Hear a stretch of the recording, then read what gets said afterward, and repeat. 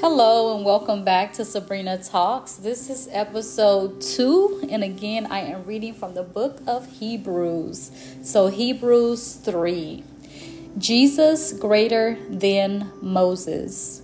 Therefore, holy brothers and sisters who share in the heavenly calling, fix your thoughts on Jesus, whom we acknowledge as our apostle and high priest.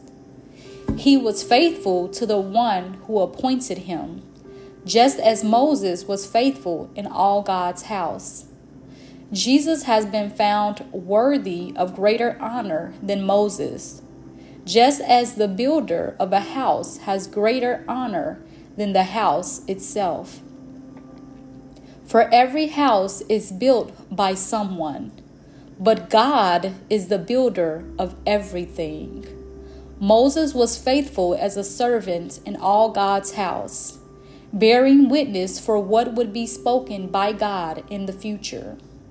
But Christ is faithful as the son over God's house, and we are his house, if indeed we hold firmly to our confidence and the hope in which we glory.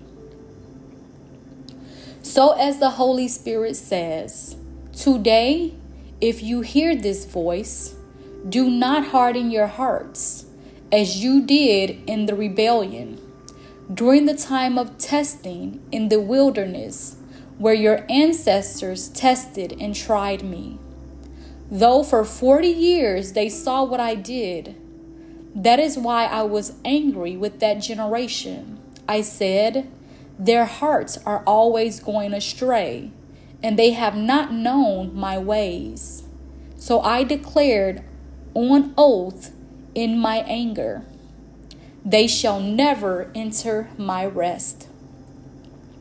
See to it, brothers and sisters, that none of you has a sinful, unbelieving heart that turns away from the living God, but encourage one another daily as long as it is called today, so that none of you may be hardened by sin's deceitfulness. We have come to share in Christ, if indeed we hold our original conviction firmly to the very end. As has just been said, today, if you hear his voice, do not harden your hearts as you did in the rebellion. Who were they who heard and rebelled? Were they not all those Moses led out of Egypt? And with whom was he angry for 40 years? Was it not with those who sinned, whose bodies perished in the wilderness? And to whom did God swear that they would never enter his rest, if not to those who disobeyed? So we see that they were not able to enter because of their unbelief. A Sabbath rest for the people of God. Therefore, since the promise of entering his rest still stands, let us be careful that none of you be found to have fallen short of it. For we also have had the good news proclaimed to us, just as they did. But the message they heard was of no value to them, because they did not share the faith of those who obeyed. Now we who have believed enter that rest, just as God has said. So I declared on oath in my anger, they shall never enter my rest. And yet his works have been finished since the creation of the world. For somewhere he has spoken about the seventh day in these words. On the seventh day, God rested from all his works. And again, in the passage above, he says, they shall never enter my rest. Therefore, since it still remains for some to enter that rest, and since those who formerly had the good news proclaimed to them did not go in because of their disobedience, God again set a certain day, calling it today. This he did when a long time later he spoke through David, as in the passage already quoted. Today, if you hear his voice, do not harden your hearts. For if Joshua had given them rest, God would not have spoken later about another day. There remains then a Sabbath rest for the people of God.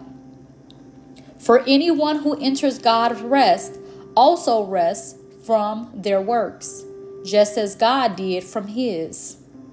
Let us therefore make every effort to enter the rest, so that no one will perish by following their examples of disobedience. For the word of God is alive and active, sharper than any double-edged sword. It penetrates even to dividing soul and spirit, joints and marrow. It judges the thoughts and attitudes of the heart. Nothing in all creation is hidden from God's sight. Everything is uncovered and laid bare before the eyes of him to whom we must give account. Jesus, the great high priest.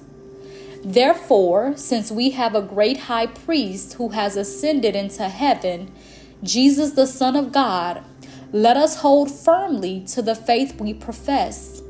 For we do not have a high priest who is unable to empathize with our weaknesses, but we have one who has been tempted in every way, just as we are, yet he did not sin. Let us then approach God's throne of grace with confidence, so that we may receive mercy and find grace to help us in our time of need. Amen. So as you begin to listen to this word, let it be embedded on the inside of you, because the word of God is everything. I pray that this blesses you. I pray you have an amazing day, and I will talk to you next time. Bye-bye.